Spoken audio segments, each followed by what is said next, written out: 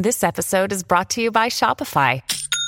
Forget the frustration of picking commerce platforms when you switch your business to Shopify, the global commerce platform that supercharges your selling wherever you sell. With Shopify, you'll harness the same intuitive features, trusted apps, and powerful analytics used by the world's leading brands. Sign up today for your $1 per month trial period at shopify.com/tech, all lowercase. That's shopify.com/tech.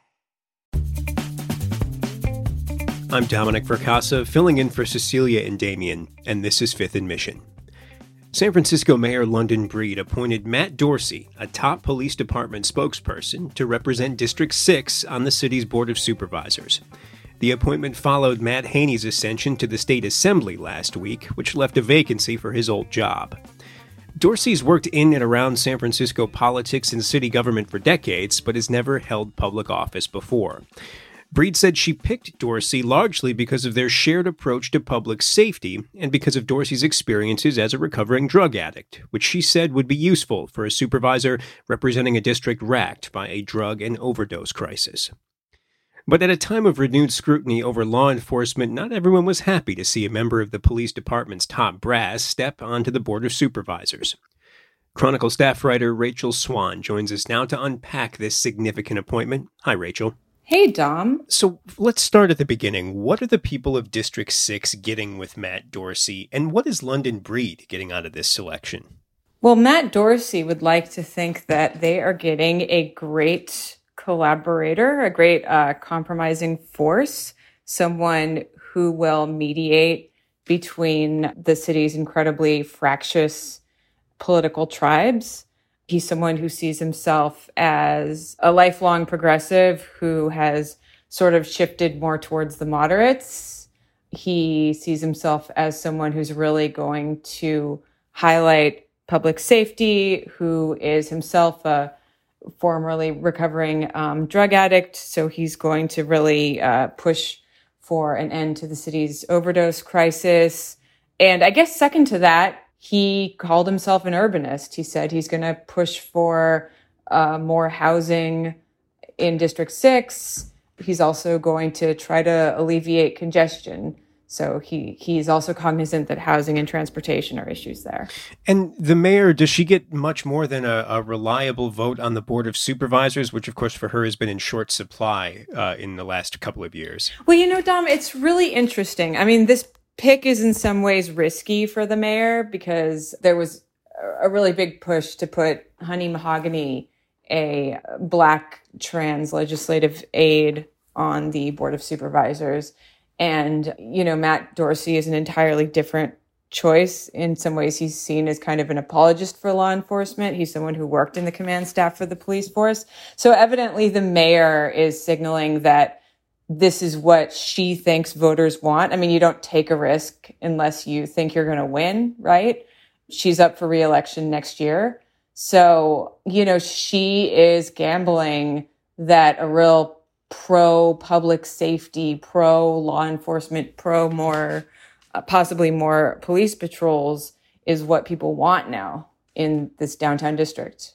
And also, I just want to hearken back briefly to some of the recent rhetoric from the mayor's office around stepping up law enforcement activity, stepping up the arrests of drug dealers in the Tenderloin in particular, which as of just a couple of weeks ago was still in District 6. The bruising city redistricting process kicked it out of D6, and that's now under Supervisor Dean Preston.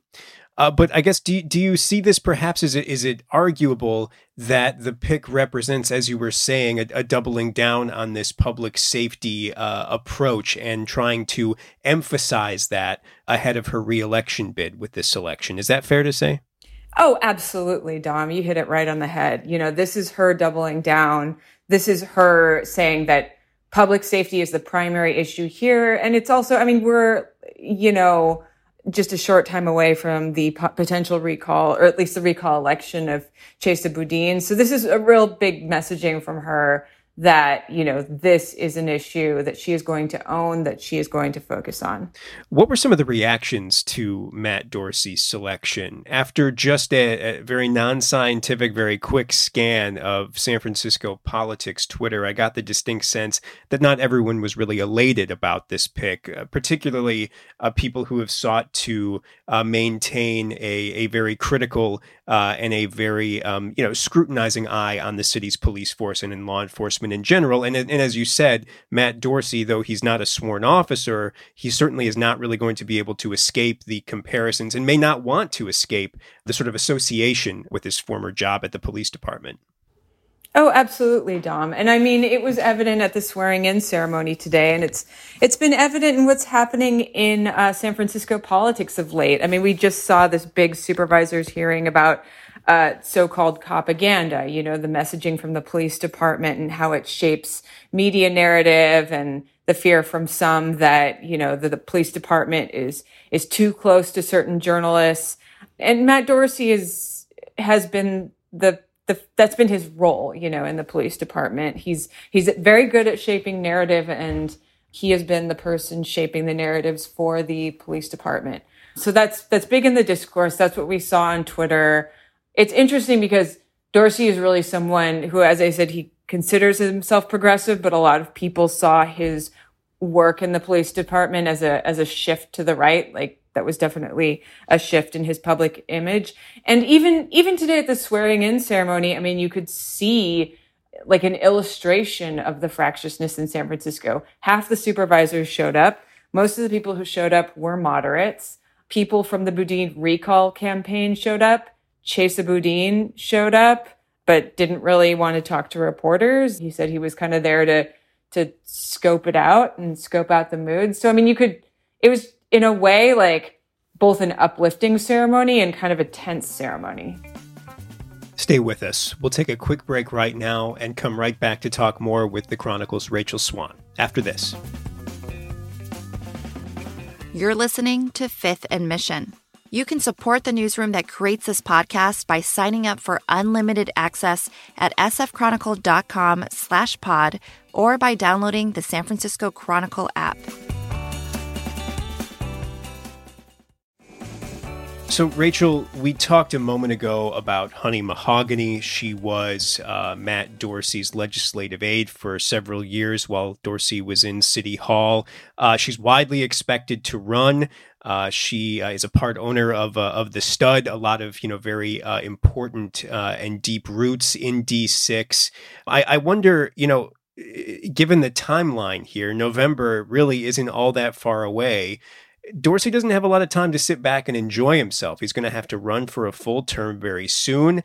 And we're also, of course, expecting Honey Mahogany to run for that seat as well, although I don't believe she's declared. I think Matt Haney has already declared his support for her and has vowed to back her and lend any kind of resources that he can from Sacramento.